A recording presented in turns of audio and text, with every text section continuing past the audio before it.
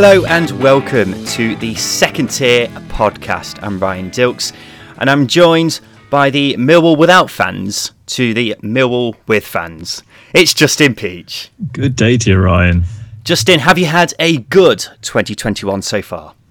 Considering my team lost and the snow's all melted, it's not been the best start. Oh, well that's sad. Well, hopefully it will get better after the show today. On the show this week, we have Dan Fudge from the Wednesday Week podcast. Dan, how's your 2021 going? Wednesday won. So, not too shabby. You know what I mean? It's night and day between 2020 and 2021. So, long may it continue. Long may it continue. Also with us today is Matt Lax from the Rotherham United podcast. Matt, how's your 2021 treating you so far? We haven't lost yet, so that's good. As good as it gets for us. Absolutely. Right, so on the show today, we'll go through all the matches from the past weekend in the Championship. We'll have the news and, of course, Simon Grayson's Hateful Eight right at the end. We've only got 10 games this weekend. Well, 9 games, actually, I think, in the end, because many got called off because of COVID and, of course, the weather. One of those games was your game, Matt, Rotherham v Cardiff, because of the snow. But we'd already booked you to come on the show today, so it was too late for us to get anyone else, so we might have a brief chat about Rotherham in a sec. Let's start off with Wednesday beating Derby 1-0 thanks to a header from Callum Patterson, giving Neil Thompson 2 wins out of 2 as the interim boss following the sacking of Tony Pulis on Monday. Dan, as a Wednesday fan, give us an idea of how that sacking has gone down amongst the Wednesday fraternity in Sheffield. It's really weird when you look at it from the outside looking in. So, for example, a lot of the media, specifically the Daily Mirror, I think it was, released an article saying that there was mutiny or potential mutiny against the chairman because he sacked Tony Pulis. No, none of us wanted Tony Pulis. You know what I mean? We were mutineering months ago. You know what I mean? Like it's really weird. Like it's odd because none of us wanted him. And then when you go, all right, fair enough, we've got Tony bloody Pulis, let's crack on with life. And then 10 games later, he's been fired, and presumably had a payoff. That's mental. Do you know what I mean? That's not a stable club. That's not stability for any club moving forward. But I think Tony Pulis made a bit of a fool of himself. He's come in. I want to shore up leaking goals, and this is, I've not been relegated and all this nonsense. And then there was an article released in the paper saying that we should be offering Barry Bannon and Adam Reach new contracts. And then there was another one saying, I'm going to have a call with the chairman. I'm going to tell him what for. I'm going to tell him how disjointed this team is. We've got 6 centre backs and 14 right backs, and we ain't got nobody for left back. And then the following day, you're fired. You know what I mean? It was, you really showed him, TP. Well done, pal. Well, in a 2-hour press conference, the Wednesday owner, Chansiri, called Pulis unprofessional, said he was the worst manager he's ever hired. He also claims Pulis tried to cause a lot of trouble. And I think Chansiri's been doing that himself enough recently. But either way, despite things like unpaid wages and the awful position Wednesday are in, they've looked much better under Neil Thompson so far, haven't they? Well, kind of yes and kind of no, because, we now have a goal threat because we're not hoofing it to Josh Windass running around up front on his own. So there is more of a threat there. However, let's be honest, we robbed Derby blind yesterday. You know what I mean? It wasn't a comprehensive 1-0 win and then put all man. We absolutely robbed them blind. I mean, think what you want about the penalty, but in terms of possession and shots had and football played, we were still bloody rubbish.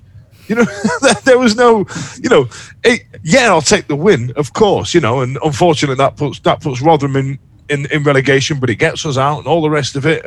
But we were crap, and I don't know. A lot of fans right now, after 2 wins, are shouting about giving Neil Thompson the Christoph Waltz look-alike the job for, at least give it until the end of the season. And you can see why, but it's only 2 games and 1, nay 2 swallows make a summer just yet. So if it isn't Neil Thompson, who would you want to get in as manager? Well, I was constantly always on the Nigel Pearson bandwagon. However, given our position and given the way that we now know the way Chansiri runs the club, that's just pie in the sky thinking. It's mental.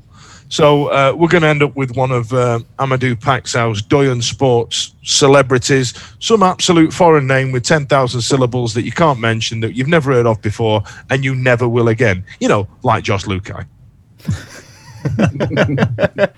Fair point. Well, Paul Cook is the current favourite at the time of recording. I'd like to see him in charge. I'd like to see him back in the Championship, in all honesty. Just quickly on Derby, disappointing result after thumping Birmingham in midweek. It was, and I think Dan's doing a bit of a disservice to Sheffield Wednesday. I thought they defended really, really well from the 35th minute onwards up until like the 80th minute. Derby didn't really have a sniff. They had a couple of chances, but nothing too clear cut. They just couldn't maintain that same tempo they had against Birmingham City, and the way they started in the first 20-25 minutes, they couldn't maintain that tempo, that pressure, and it told throughout the game because they couldn't break down Wednesday. It was quite simple as that, and that's the reason why last week I said that Derby should still be looking over the shoulder, because the quality in the squad just isn't there as it is for other sides. Rotherham avoided defeat against Cardiff, meaning they're unbeaten in 2021. Matt, what a fantastic start to the year. Yeah, well, that's what we all we want to do, is not lose games, and that's, if you're going to have a bit of a snowstorm, have a light sprinkle of snow and call it off, that's how it's going to be, I suppose. I'll take it. A mix of COVID and snow has meant that by the time you play your next league game, you'll have gone a whole month where you've played just one Championship game. And there was a bit of controversy around the game with Barnsley in midweek. She had plenty of players missing. Tell us about that.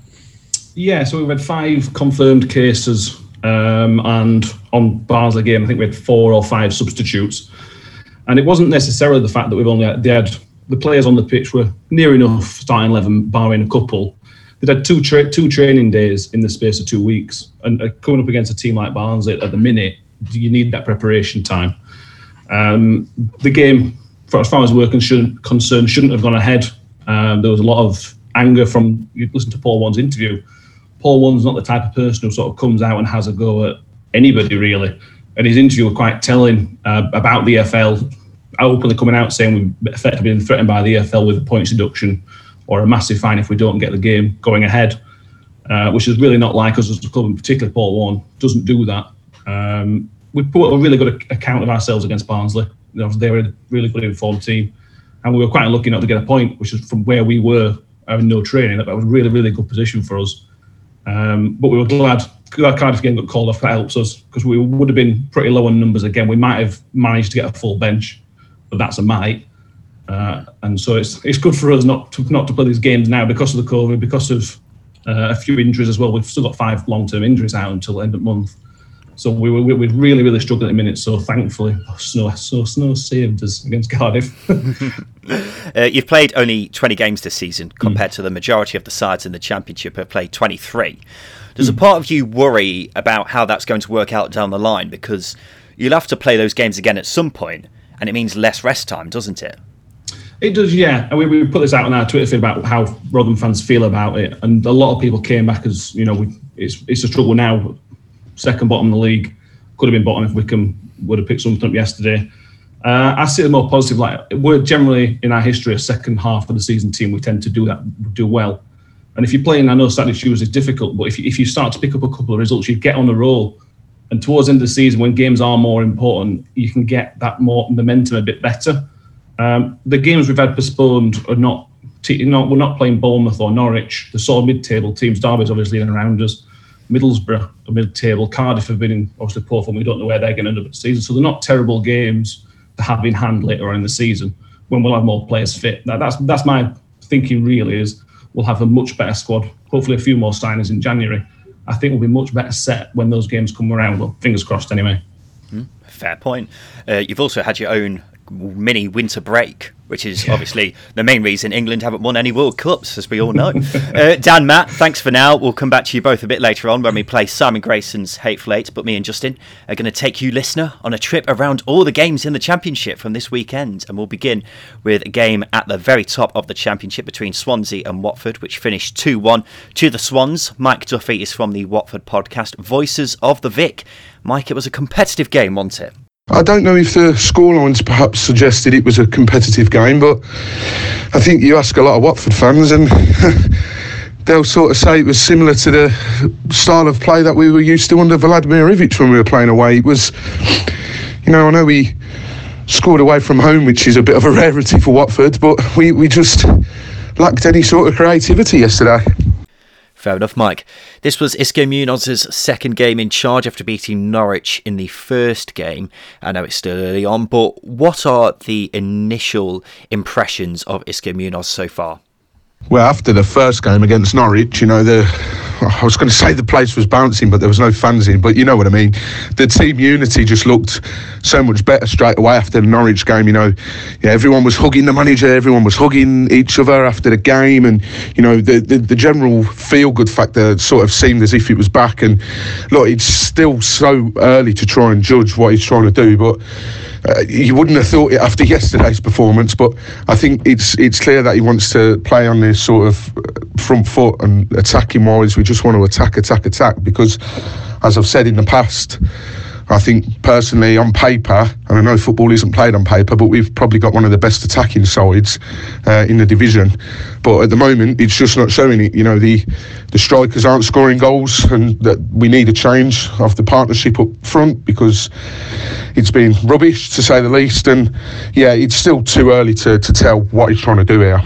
Yeah, you mentioned the strikers, Mike. I've seen a lot of frustration directed at Andre Gray and Troy Deeney over the past 24 hours.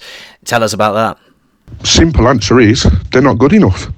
Like, you won't find a bigger Troy Deeney fan than myself. I just, the guy's a god in my eyes.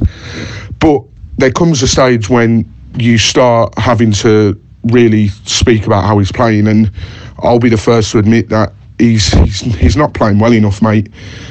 He's playing with a striker who's derelict of any sort of confidence. That's not even to mention the 2 times he broke lockdown protocols, as your account rightly picked up yesterday. He's broke lockdown more times than he's scored this season, and for a guy with his credentials, you look at his CV in this league and he's scored a lot of goals for Brentford, Burnley, that L words down the road. He scored a lot of goals in the Football League, so I'm surprised. But at the moment, mate, the 2 couldn't hit water if they fell out of a boat, so it's not good enough, nowhere near. Cheers, Mike. Yeah, he's absolutely right, isn't he? The strikers at Watford aren't performing right now. Ismaila Sarr's been quiet for the past couple of months as well. That's Isco Munoz's main issue, isn't it? He needs to address with Watford, isn't it?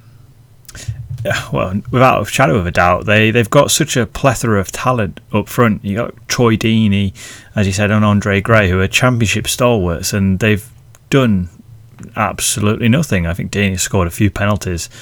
Don't think Andre Gray scored this season, has he? He's got 1, I think. Yeah, well, that just tells you everything. They're good players, but they're not stepping up, and they have to. They've got to step up with the rest of the team because they're falling down the table. They really are.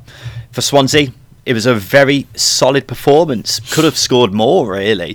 For anyone who isn't aware, Ben Foster has a YouTube channel where he vlogs and all that nonsense. And with that, he keeps a GoPro camera in his goal. Jamal Lowe, when he scored Swansea's first, he ran up to that camera and celebrated in front of it. Love to see that. But Jamal Lowe is on fire, isn't he? 7 goals in 6 games. Before this run, he'd only got 2 all season. And now I'm asking the question, Justin. Do Swansea need a striker still when they've got someone like Jamal Lowe who is as on fire as he is? Well, I've seen that they've been linked with Michael Obafemi at Southampton today. So they're obviously still in the market for him. But he's a similar type of player to Lowe, where he's more of a striker, a bit of a winger. So they're obviously looking for the same blueprint player that Jamal Lowe is. But moving on to Lowe, he's been so good. Up until November, he'd been relatively quiet. It was a bit of a slow start for him. Showed quality in places, but he's really, really excelled, as you say, over the last 8 or 9 games, because the amount of goals he's scored and the types of goals he's scored as well have been brilliant. They really have. They really have. And as you say, the types of goals have been exceptional. I'm thinking of the one against Cardiff, which was one of the goals of the season in my book. But whether they need a striker still, it would help, wouldn't it? Especially if someone like Lowe or AU got injured. It would be good to have someone like Obafemi if they do manage to get him in. Speaking of talented loanies, they've got back Morgan Gibbs-White. He's back in the squad and also came on as a sub in the game yesterday, which is massive news for them and dangerous news for the rest of the championship. But because before he got injured, he was one of, if not their best player going. And now that he is back, they're only going to get stronger, aren't they? Swansea second, Bournemouth and Brentford 2 points behind with a game in hand. Watford are 6th and 6 points off the automatics. A team not going so well right now is Birmingham. Just 1 point from their last 6 games, with their latest loss coming against Blackburn on Saturday when they were beaten 2-0. James Jenkinson is from Birmingham Fan TV. James, they were comprehensively beaten here, weren't they? Yeah, unfortunately, it was a comprehensive win for Blackburn. No arguments about the result, and that's been sort of the story of the last 5 or 6 games. I don't think anybody could argue with any of the results against us. The Middlesbrough game was comprehensive. There was no arguments. Derby again was probably the worst of the games. We were shambolic in that game. And I can't quite put my finger on what's particularly going wrong. Everybody can take a collective blame because I think there's so many contributing factors at the minute that obviously are contributing to our downfall. And really, there's no easy solution. I don't think sacking the manager is particularly the problem, or is going to be the answer. But we just can't overhaul the squad either. So where do you find a fix for this? Would you say you're in a relegation battle, James? It's only 4 points off the bottom 3 now.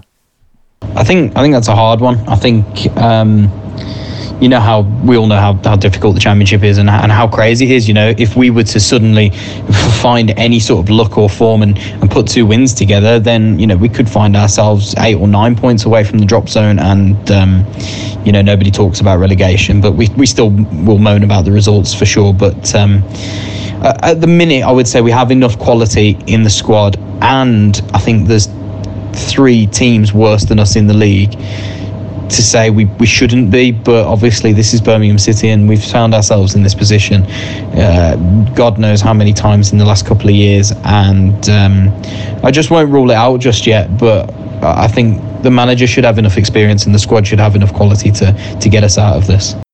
I just wanted to go back to what you were saying about Karanka potentially being sacked, James, because when you go on a run of form like this, the manager's always going to be under pressure, isn't he? But you don't think he should be sacked. Tell us why. Yeah, of course. He's going to find himself under pressure. I think he finds himself under pressure right now. You can see it in his interviews. You can see it in the body language. But I think you can't keep sacking managers. Birmingham City have got through 7 permanent managers and 2 temporary or caretaker managers in the last 5 years since Gary Rowett. It's not good enough.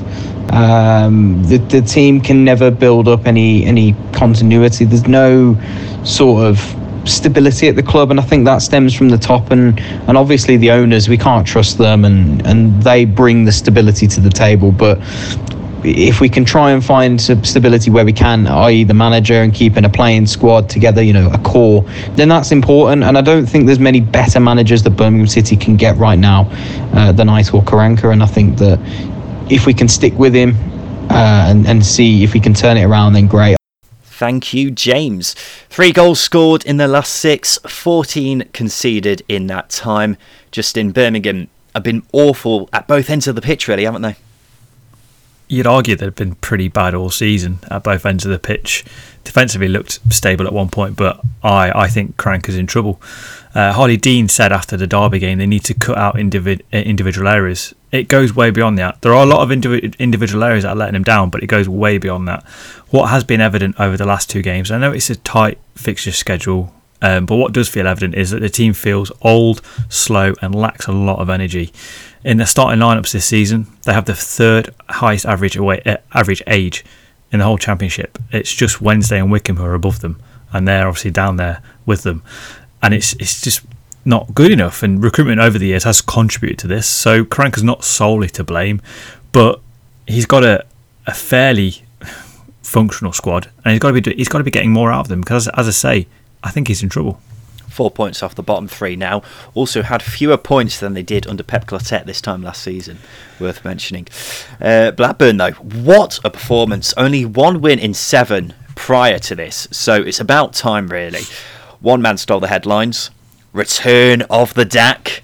A superbly taken goal by Bradley Dack in just his second game since returning from a year-long spell on the sidelines. His return could not have come at a better time, really. Blackburn have been out of form and desperately looking for someone else to score the goals instead of Adam Armstrong. Bradley Dack can be that man. We all know what he's capable of.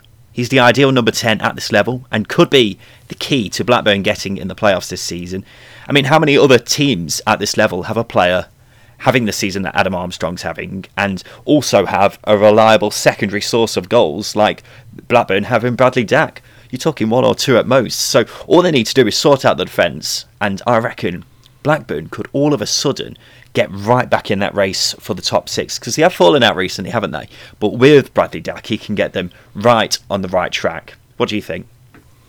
I completely agree. He's a player who adds a different dimension to Blackburn's attack. They've got players like Armstrong and Brereton who are running behind. Gallagher's a more of a focal point, whereas Dack allows Blackburn to build up the pitch. He's very good at getting in between thirds, and when you've got players around you who run off you, he's going to bag assists as well. And an even bigger point for that win yesterday is Mowbray played with square pegs in round holes. I think Barry Douglas was at right back, Bradley Johnson's at centre half. To get that win yesterday and for Dack to come in and score as well, it's such a big game for them, such a big win. Massive win. Harvey Elliott's assist for Adam Armstrong's goal. Just wanted to give a quick mention to, because that was delightful. It was just so brilliantly weighted. And need I remind you, he's only 17. Coventry picked up their first win in 5 games by beating Millwall 2-1. But for Gary Rowett's side, it's just 1 win in 13, and they're only 6 points above the bottom 3. Omar Renane is from That Millwall podcast, and it wasn't a great performance from your boys, was it, Omar? No, it wasn't a great performance from Millwall at all yesterday. I think we didn't have a single shot in the first half. We lined up a similar formation to what we've been doing before we had our COVID break. And yeah, I mean, it didn't work yesterday. We had Woods and Sean Williams in the middle and just no legs. Fair play to Coventry. They came with a game plan to counter-attack us, caused us all sort of troubles down the left-hand side. Murray Wallace obviously got sent off towards the end of the game. And it was more of the same. O'Hare just causing absolute trouble, and same with Fanky Dabo. For us, I mean, the performance just wasn't there. The likes of Budfast and Bradshaw up top didn't really have the same effect they had done in the last couple of games against Forest and Bristol City. Jed Wallace was a bit missing for us as well. Obviously, that's a real problem considering what his goal returns are for us. Despite scoring a penalty yesterday, he was kind of non-existent in the game. And yeah, there's big warning signs, to be honest. I think January's going to be a big window for us. Fingers crossed we can kind of push on and get the players that Rowett wants, because if we don't, it's going to be interesting to see if this keeps sinking or if it kind of stables out to at least mid-table. Yeah, just 1 win in 13 games now, which is an unbelievable run. Is Gary Rowett under pressure? Yeah, I think the last 13 has kind of gone unnoticed, so to speak, because, you know, we had like loads of draws. I think we've drawn 8 of them. I think we've lost 4 and only won 1. So obviously it's not great. Let's put it that way. But I think it's more so, I wouldn't say he's under pressure, but there is starting to be murmurs from the crowd, you know, well, the crowd online, so should I say. I think if we had a full den, I don't think we'd be in this predicament personally, but I think if we was, he'd know he's under pressure at the moment. And I think, I think we're not a sacking club, so it's not going to be something we're not kind of shotgun, kind of trying to make a knee-jerk decision, but he needs to pick up the form quickly. I think we've got a cup game next week against Boreham Wood. If it's banana skin in itself, but you know, if we don't pick up a win there, then more pressure will be built onto him. So yeah, I think he's got a January window to try and get his signings in. I'm not quite sure what type of players he's going to bring in, to be honest with you. I don't know how much funds we've got to back him with, but I think it needs to be a few players coming in and a few players going out to kind of stop the slump at the minute. So where would you say Millwall have to strengthen? I imagine it's a pretty obvious answer, really, because you're the 6th lowest scorers in the league. So I'm guessing a striker, maybe a couple of other attacking options. We rely heavily on Jed Wallace, like I've already said before, and on previous shows with you guys. You know, there's a real kind of emphasis on giving him the ball, and hopefully he does something magic for us. We've got Ken Sahor coming back from injury. He came on yesterday, had an impact, I feel like, in the 20-minute spell he had. Whether or not he extends his loan spell from West Brom with his rumoured high salary, I don't quite know. It'll be interesting to see if he stays fit. He's in the kind of shop window himself to kind of stay with us at the moment. I I think we need to just get another option out wide. I think Conor Mahoney has been injured, has been a bit of a disappointment for us. I think especially in midfield as well, there's a lot of criticism for Ryan Woods. Now, Ryan Woods is a player that, for Championship people, a lot of people as neutrals love him. And unfortunately for us, he's kind of fallen into a bit of a scapegoat for us. He's not doing a lot with the ball. He's making a few mistakes. Came back in yesterday and wasn't great at all. Gave away a free kick that led to Coventry's second goal. I think for us, we just need a creative midfielder that can kind of grab the game by the scruff of the neck and try and make a real impact on the game. We've got players up front that I feel can score goals. It's just getting the creativity and creating enough chances. Just on Ryan Woods, Omar, would you say the criticism's fair? And if so, why? Personally, don't scapegoat Ryan Woods on his own. He has been poor, and he is obviously a player that's not really a Millwall type player. So a Millwall type player is, for example, Ben Thompson in comparison. No nonsense, all industrious, kind of puts a tackle in, runs around, almost like a headless chicken. But at the same time, that's the sort of stuff that wins the fans over, especially when there is crowds there. So I think the problem for us is a lot of players have dropped off form recently, like Jake Cooper, Jed Wallace, Marlon Romeo. Murray Wallace at left back was appalling yesterday, and I think it makes Woods look worse because Woods is a player that likes to receive the ball, play it sideways, play it backwards, doesn't really make too many penetrating forward passes, which is something I feel we're missing a lot inside. And I personally am not on the scapegoat side of it's all his fault. However, I don't think he deserves a place in the side at the moment, but he is obviously a really good standard player in this league. I just don't think he fits the mould for Millwall, and that's the problem. Cheers, Omar. 1 win in 11 at the Den now, Justin, which makes me raise the question, maybe the Den isn't a difficult place to go after all. I mean, with fans not there, it's certainly been made a lot easier. It's not nice reading for a team that we expected to kick on this season under Gary Rowett. And for me, the football just needs to get back to basics. And when I mean basics, the mistakes that are being made, it's laughable. It is laughable, and they play sometimes like a team that are bottom of the league, 10 points adrift. That's how they play like sometimes, and that is a fairly damning statement to make, I think. Yeah, well, Jake Cooper had a nightmare of a first half, scored a very funny own goal, and the second goal deflected off him, and then he also headed the ball against his own bar. It is a very good player at this level. He just had a complete mare in the first 45 minutes. Is Gary Rowett under pressure? When you have a run of form like they're on at the moment, as I say, 1 win in 13 and sliding down the table at an alarming rate, you got to think that he is under pressure, haven't you? I think that the old saying is managers are only 6 defeats away from a sack. And obviously, Gary Rowett's 1 win in 13, as you say. You have to say on that basis he is under pressure. I don't think they should sack him because they're a team that they need to build. They need some consistency, and Gary Rowett brings them out of that Neil Harris lump ball phase that they had into something slightly bit more dynamic and modern, I guess is a way of saying it. I say it in inverted commas because it's very hard to pinpoint, but he brings them into a different style of football that's a bit more progressive than that, a bit different, and that's the way I think Millwall need to go, and they need to stick by him to get through to that end point. I think maybe because they just missed out on the playoffs last season, the expectations might be maybe a bit too high at the moment, because they are still mid-table, aren't they? But because they're not in that playoff race at the moment, maybe the expectations just aren't as realistic as they should be, or as measured is probably a better way of saying it. But I thought this was a really mature performance from Cov. They didn't let Millwall trouble them too much, really, did they? No, they were great, and obviously they waited 6 hours for a goal and they scored twice in 6 minutes, and as you say, both goals were pretty funny. But the player that I want to mention is Gus Hamer. He's a honey badger. He is. He dominates space. He's aggressive. He's got 5 yellows and 1 red to showcase that, and he does not give a shit. The goals he scored this season, actually, they're measured punts toward the goal. He knows what he's doing. He's a really good player, and I think Coventry, as you say, really mature performance. They pressed really well, and got to compliment the press because the chances they created came from that. I've never heard a player ever called a honey badger, but it feels strangely apt with Gus Hamer. But he has been, without a doubt, one of the best signings in the Championship this season, hasn't he? Maybe even the best in terms of value for money. He is a creative genius in the middle of the park, makes chances out of nothing, he links up the whole side. You get at least a 7 out of 10 performance from him in every game, which is impressive for any other side, which has been struggling as much as Cov have, especially earlier in the season. And he's been playing out of his skin during their rise up the table. He's a truly outstanding talent. Also putting out there, he's only 23. So he's only going to get better.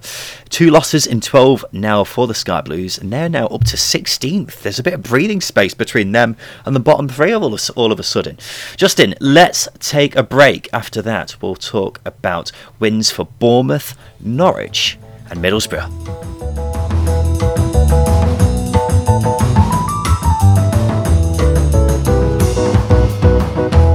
It's a little known fact that when Justin and I record these shows, 9 times out of 10 we're wearing a classic football shirt from years gone by.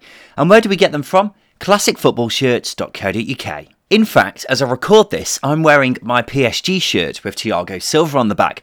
Alternatively, I could have worn my Juventus shirt, Dortmund shirt, Blackburn shirt. I could go on. We're big fans of classic football shirts here because they offer you classic football shirts at a great price. And it's not just shirts either. Oh no, dear listener.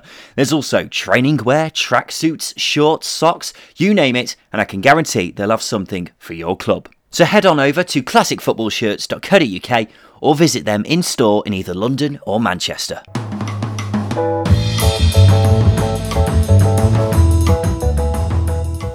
Welcome back to the Second Tier podcast. Justin, what did you call Gus Hamer just before the advert break?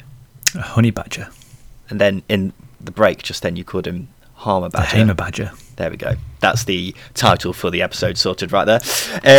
Trademark. It was a less foggy night at Stoke on Saturday than it was in midweek, although it didn't help the Potters as they lost 1-0 to Bournemouth. Mark Dean is from the Cherries Trust. Mark, what did you make of the game? The game was definitely not one of those you'd be writing about in great detail. But if you're going to win ugly, you've got to win these games. We've got a very, very ugly win. I think we just edged it, to be honest with you. Quite a deserved game for us to win. But Stoke definitely had some resilience about them, that's for sure. Yeah, I thought the same. We've seen plenty of times this season Bournemouth turn it on going forwards, but this game showed they can also be defensively solid and grind out wins, can't they? I think Bournemouth have learned to be resilient. I think we could do better at times. But that going forward, that breaking ball, that defensive splitting ball, or that long-range shot is something we've definitely learned how to do very, very well. Everyone keeps saying that Bournemouth are the best team in the league. I'm not sure. It's a nice thing to hear people say. The problem you get with that title is everyone you go and play, it becomes everyone's FA Cup final, so to speak. And they really turn on the style. I thought Stoke played really well yesterday, if I'm honest. And Mark, I've been saying for weeks that I think Bournemouth will go up this season. What would you say is the main thing holding you back from doing that? I guess I say is the lack of depth within the full team, the full squad. We've got some really good lads and some great players that sit on the bench, but they're very, very young, inexperienced, but more than willing to come on and try and stir things up. I think maybe injuries could be a worry for us if we were to get too many. Danjuma is one of the players that's really, really brought this season alive. But we've missed him the last few games through his injury. But we can't ever try and rely on one player for the season. Thank you, Mark. Yeah, it was a very tight game, wasn't it? The other side having many chances. But as Mark says, Bournemouth showing that they can win ugly. Yeah, and you're going to have to do that to beat Stoke. Yeah, you're going to have to beat them ugly, as he's put it quite well. And when you've got players who can grab goals all over the pitch, it's only going to increase your chances. Stanislas, I think he's got 7 now for the season. He's been an inspired player, a bit like a new signing, because I wouldn't say he's been redundant in the Premier League, but dropping out to the Championship, he's shown his quality. And then you've got players like Solanke who also pick up goals. Yeah, it was a tight game, but when you've got quality all over the pitch, it only increases your chances of scoring goals. You're absolutely right about Stanislas. When you've got all these big names in the squad like Solanke, Brooks, a few others, you kind of forget about players like Junior Stanislas, don't you? And he's put in more than a helping hand so far this season. Lewis Cook's pass to set him up, I thought, was delightful. He's someone I'm surprised Premier League clubs weren't desperate to get when Bournemouth did get relegated, but it's only to their benefit, really.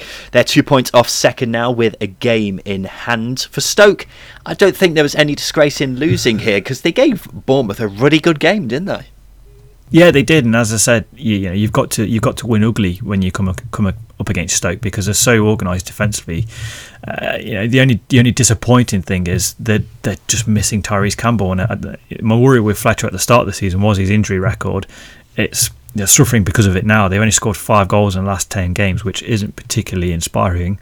But as I say, they've only suffered 2 defeats in that time, so they are organised, but they just need a little bit more. Yeah, only second goal conceded in 6 games, so it's clear where they need to add in January, isn't it?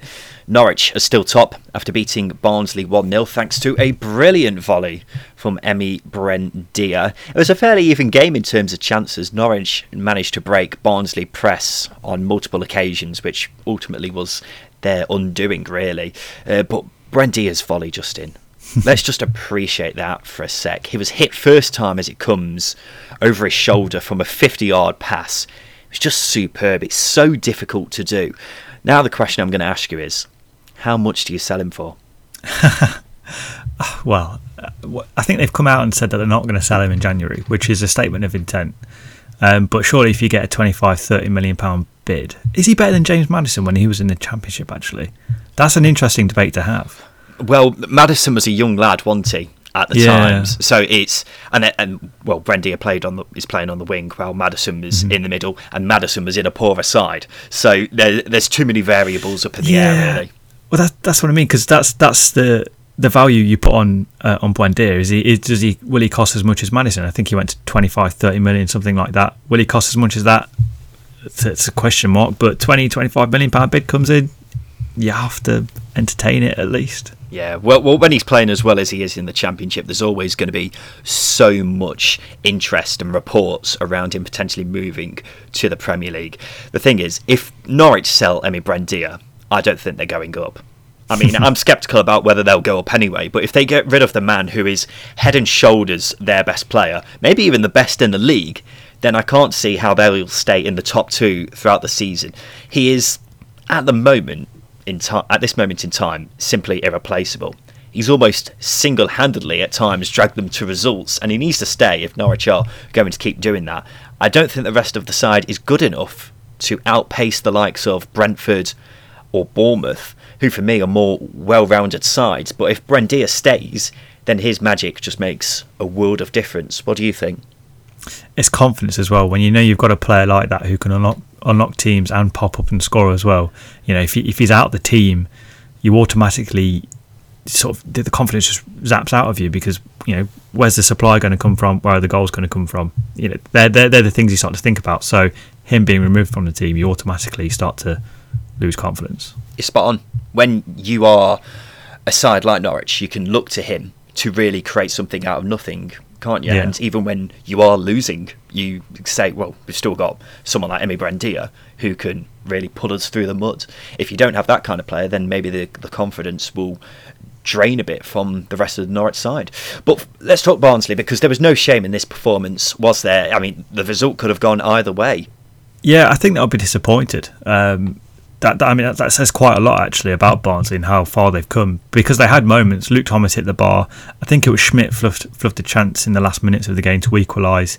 But you have to take those moments, and that's the difference in finishing outside or inside the top 6. Their efficiency with the ball as well just wasn't there. I think they had a 49% pass accuracy, meant having any control of the game just wasn't there. They couldn't retain the ball, couldn't recycle it. So that was the key difference. It was just the quality in the two teams was on show there. 3 points off top 6 though, so it's still they're still right up there. Middlesbrough are 7th though, after beating Wickham 3-1. The first observation I've got from this game, Justin, is it was bloody cold, and Gareth Ainsworth was still wearing a leather jacket, which in my experience, as someone who has worn plenty of leather jackets on plenty of occasions, is not very useful in the cold.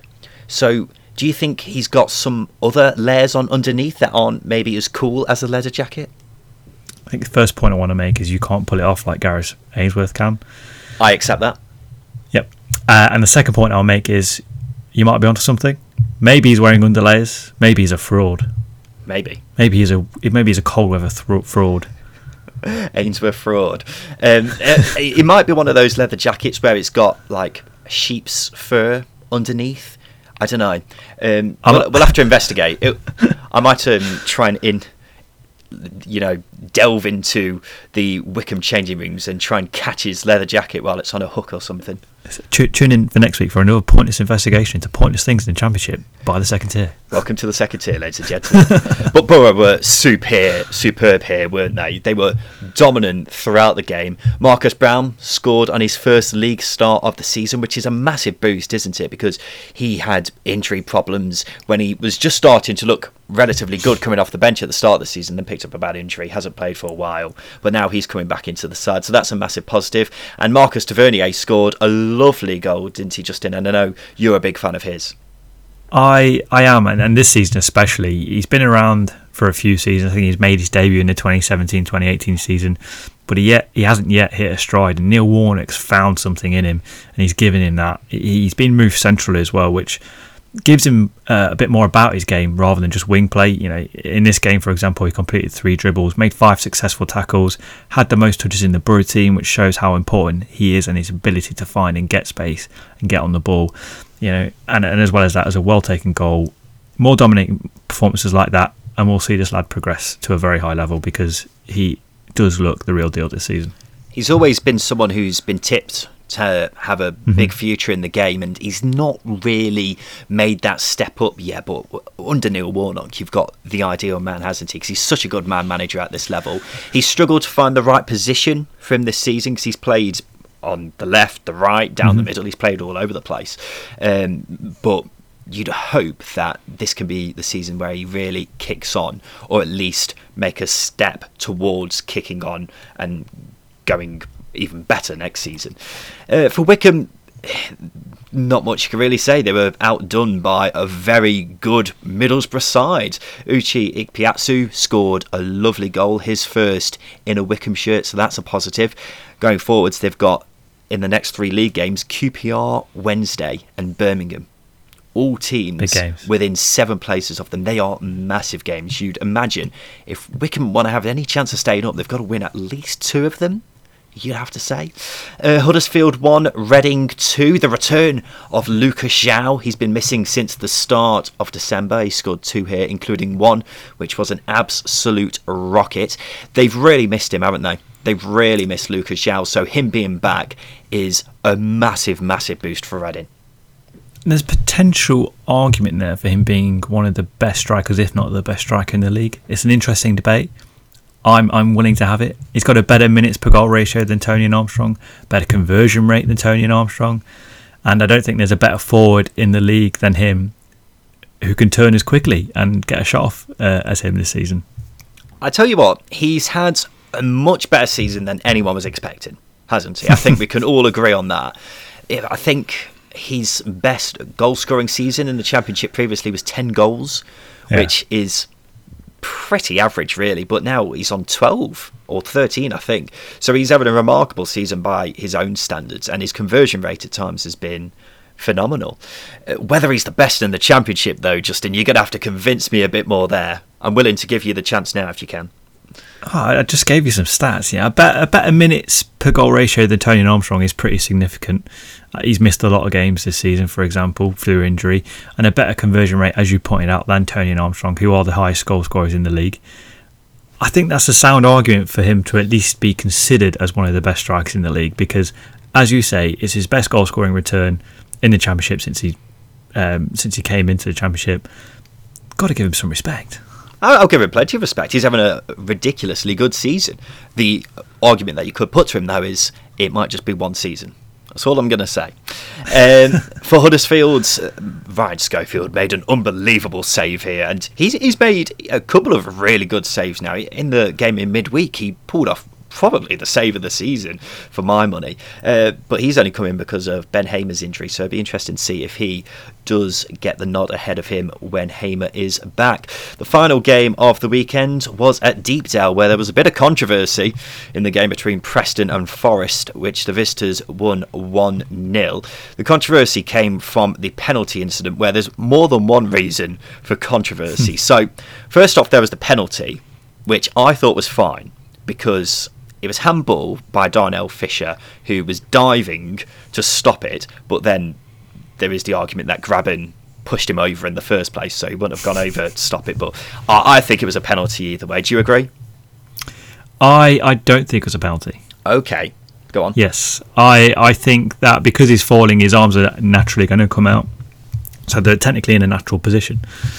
So I think there's argument there for him to for not the penalty not to be given, but I could see why it's been given. I wasn't sure there was contact between him and Grabban in the first place, but it's a debatable one, to say the very least. The one that's not as debatable, but was still given anyway, was the double kick by Grabban as he took the penalty. He's kicked it onto his standing foot after he slipped over.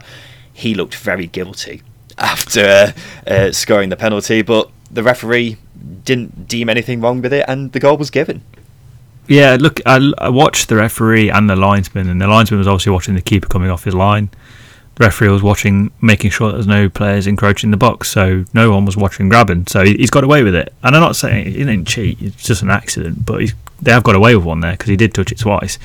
And the amount of times that's happened this season, weirdly, I've never seen it before this often this season. Yeah. So you'd have thought there might be a brief on, make sure there's a third pair of eyes on the penalty taker, because as I say, there's just been too many of those this season. Don't know why. It's hard to spot, in fairness. But Forest are suddenly unbeaten in 5, which completely caught me by surprise.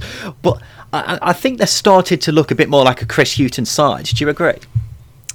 You nailed it, absolutely. And they conceded just 2 in that time as well. So defensively, they shored themselves up and they're picking up wins. I think they still concede too many chances. But that is something that will be ironed out by Chris Hughton.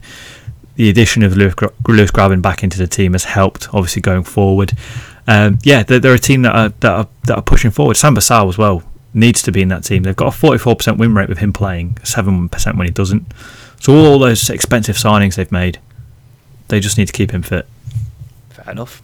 Right, it's time for Who Knows Wins, ladies and gentlemen. This is our league where you can win money by correctly predicting the results of championship games. It's really easy to do. Just download the Who Knows Wins app and join our league. Guess the most correct results out of all the games in the championship. The more people involved, the bigger the prize. And there was a big old prize this week. The pot size was £252, and it was won by one lucky bugger. That's Ercon Surge, who won £100 by getting 7 correct results out of 9. So well done, Ercan. I got 5 correct results, so I came 6th, meaning I got a bit of money myself. Just now, I don't know how you did. I can't find you on the list, which is I got 4. That's unfortunate. Just one better. Oh well. Unfortunately, there aren't any games coming up for the next couple of weeks now, so we can't do the predictions here. We'll probably do that on next week's episode. But in the meantime, make sure you download the Who Knows Wins app, and you can get involved with some other leagues. It's a really good app. It's a really good idea. Make sure you get involved, and you could win some big prizes. Right now, it's time for this.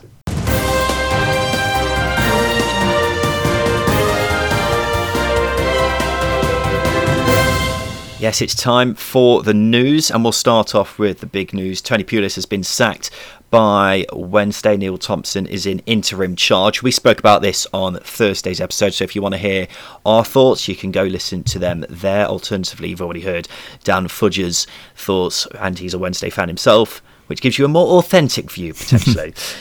Right. There are 3 bits of news here, Justin, and they're all incredibly depressing. We'll start off with this one. QPR winger Bright Samuel has revealed he was racially abused on social media after their draw with Norwich on Tuesday. On Instagram, he posted a screenshot of the abuse he had received, describing it as disgusting and painful to receive messages like this. QPR have condemned the abuse, and Mark Warburton says abusers should be named and shamed. Bournemouth have condemned racial abuse suffered by Junior Stanislas following their win at Stoke. He was subjected to racial slurs and insults about his family on Twitter after scoring the Cherries' winning goal. What is up with people at the moment? I don't get it. Why on earth would you ever abuse anyone on social media in the first place? I've never had the urge to do it, so I don't know why other people do it, and particularly when it's racist abuse. It just doesn't make any sense to me, Justin. It's just angry people who take football far too seriously to be able to go to that level to make someone feel, or try and make them feel bad with. Hopefully it empowers them to just, I don't know, it's such a hard one to explain, and as you say, for the people to go out and do that doesn't make any sense. It's just pathetic and shameful. And speaking of pathetic and shameful, Swans are investigating after there was booing and jeering outside the Liberty Stadium when the players took the knee before kick-off in their game with Reading. It's the second time in a row it's happened now. How incredibly sad and stupid do some people have to be? Imagine making the effort to leave your house and go to the stadium, not to get in, just to stand outside the stadium, to boo a gesture against racism. How much of an idiot do you need to be, especially when there's a global pandemic going on? It's just embarrassing. I just despair. It's incredibly sad, as you said, to leave your house, to leave the warmth of your house, to go out, stand out in the cold and boo a symbolic gestures. Again, doesn't make any sense. People are strange. Just get a grip. Ridiculous. Anyway, let's move on to less depressing news. Transfer news. Etienne Capoue has left Watford to go to Villarreal for an undisclosed fee. I'm surprised no Premier League clubs fancied a piece of him, because I've always thought he's ridiculously underrated. Watford have signed Danish winger Philip Zinkernagel on a free transfer from Bodo Glimt. The 26-year-old scored 19 goals as the club won the Norwegian First Division last year. From your experience of watching the Norwegian First Division, did you like what you saw with Zinkernagel? Definitely. He's a player that's one to watch. Scored a lot of goals, assisted a lot of goals. Yeah, good signing. You sound really serious then.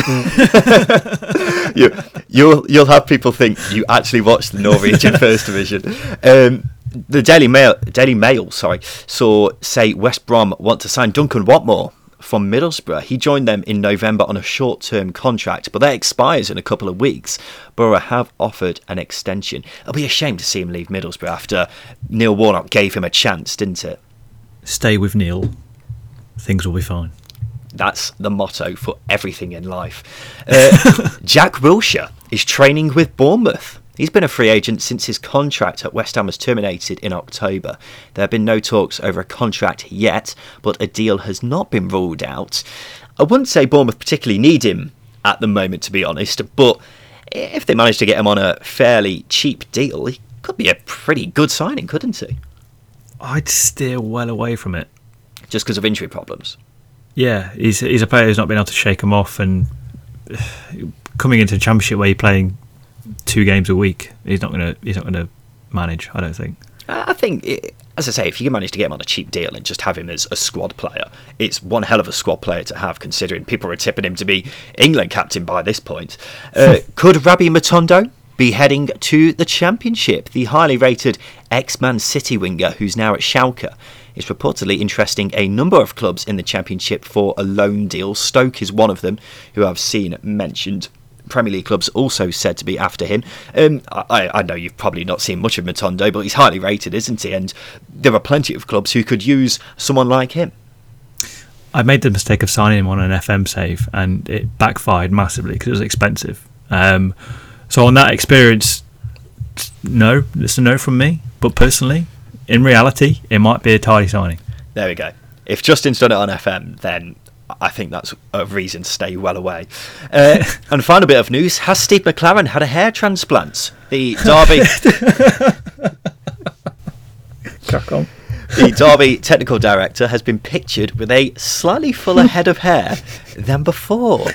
Justin, I'm quite disappointed about this, because he's known for his hair island, and now he's decided it might be time to get rid of it. It's his trademark, well, apart from holding equipment that protects you from the rain, but we won't go into that. I'm disappointed. Are you? I am a little bit, and I said 5 minutes jokingly about pointless investigations from the second tier team. You can expect another one coming up. We will find out. We will get to the bottom of this.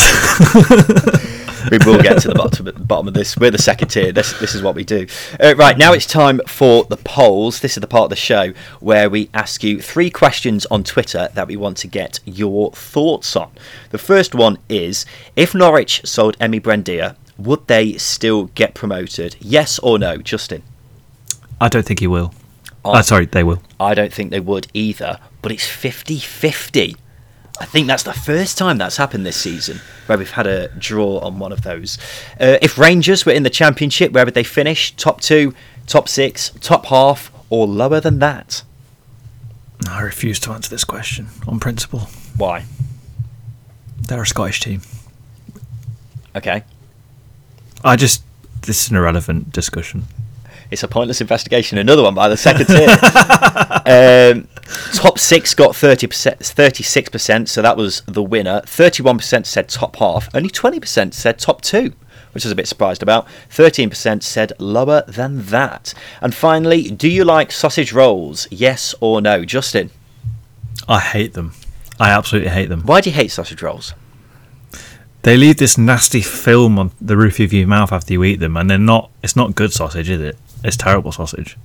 I've never had this nasty film on the top of my mouth. Like a nasty layer of, I don't know, it's just horrible. I hate them. I'm also a vegetarian as well. The vegan sausage rolls are okay, but... I can't tell the difference between the vegan sausage rolls and the normal sausage rolls, but either way, 88% said yes, 12% said no, which was not as one-sided as I was expecting. I thought it would be about 95% said yes to sausage rolls, but there you go. Right, that's been the polls, and now it's time for this. Hi, Simon Grayson here.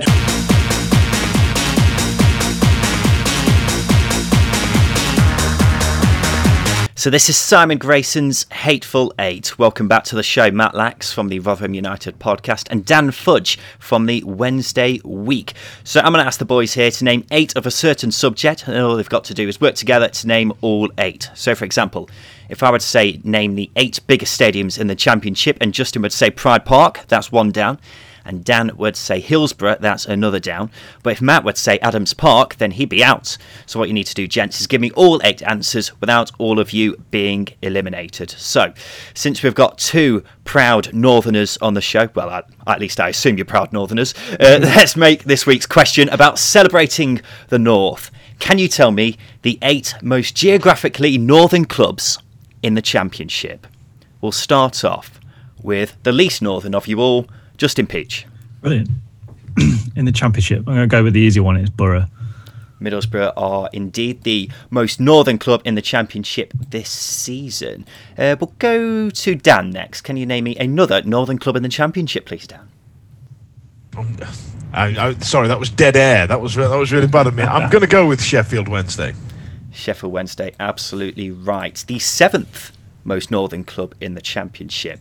Matt? I'm going to go Huddersfield. Huddersfield is correct. They're the 4th most northern. Justin, back to you. I'll go Rotherham. Rotherham is correct, yes. Yeah. That's the 6th most northern club in the Championship. Dan, back to you. I've absolutely gone blank because Leeds have gone up, Sunderland have gone down, Middlesbrough we've already had, right? Yeah. What did you get in geography at GCSE? I must have done really badly. Huddersfield. Huddersfield we've already had as well. Oh, shit. Well, I nailed it. I was like, yeah, come on. Hull City on there. I was trying to think of the big away days that we have. So I'm going to go the other side of the Pennines at Preston. Preston, absolutely correct. That is the 2nd most northern club in the Championship. You've got 3 left. Matt, back to you. Barnsley, yes. The final Yorkshire side in there. That's 2 left in, and there's 3 of you still going. Justin, help us out. Blackburn. Yeah, Blackburn is correct. So you've got 1 left, and I thought it might come down to this one because there's a bit of a gap between Wednesday and the next most northern side. So there's still 3 of you left. 1 club. Dan, can you name it? So a bit of a gap between Sheffield Wednesday, Wednesday and Rotherham in South Yorkshire. Yeah. Lower than that is probably Derby County. I can tell you it's not Derby. So Matt. Oh, it's not. So Dan is out. Matt, it's back to you. I'll go Forest then. It's not Forest either, meaning Matt's out. Justin, you can't collapse like this, surely. Oh no. Stoke. Dan's got his hands up in the air, and he's got every right to have his hands up in the air because it is Stoke. They are just slightly more northern than I think Derby. So well done, lads. You finally got it right on Simon Grayson's Hateful Eight. There was a bit of a collapse at the end, but we'll let it go. Either way, well done to you all. What a great start to 2021. Otherwise, that's us for today. We dearly hope you've enjoyed the first show of the Second Tier podcast of 2021. May it be the first of many. For the first time in what feels like forever, there won't be an episode on Thursday because there isn't any midweek games. It's also the FA Cup next weekend, so me and Justin will be bringing you a halfway season review next Sunday with our teams of the season so far, which teams we think will have a better second half of the season, which teams won't. So yeah, keep a lookout for that, and we look forward to seeing you then. Until then, thanks to our guest today, Dan Fudge from the Wednesday Week. Thank you for your time today. No problem at all. Matt Lax from the Rotherham United podcast. Thank you for your time today. No worries. Thanks for having us on. This has been the Second Tier podcast. We'll be back again on Sunday. I've been Ryan Dilks. I'll be Justin Peach. Thank you for listening.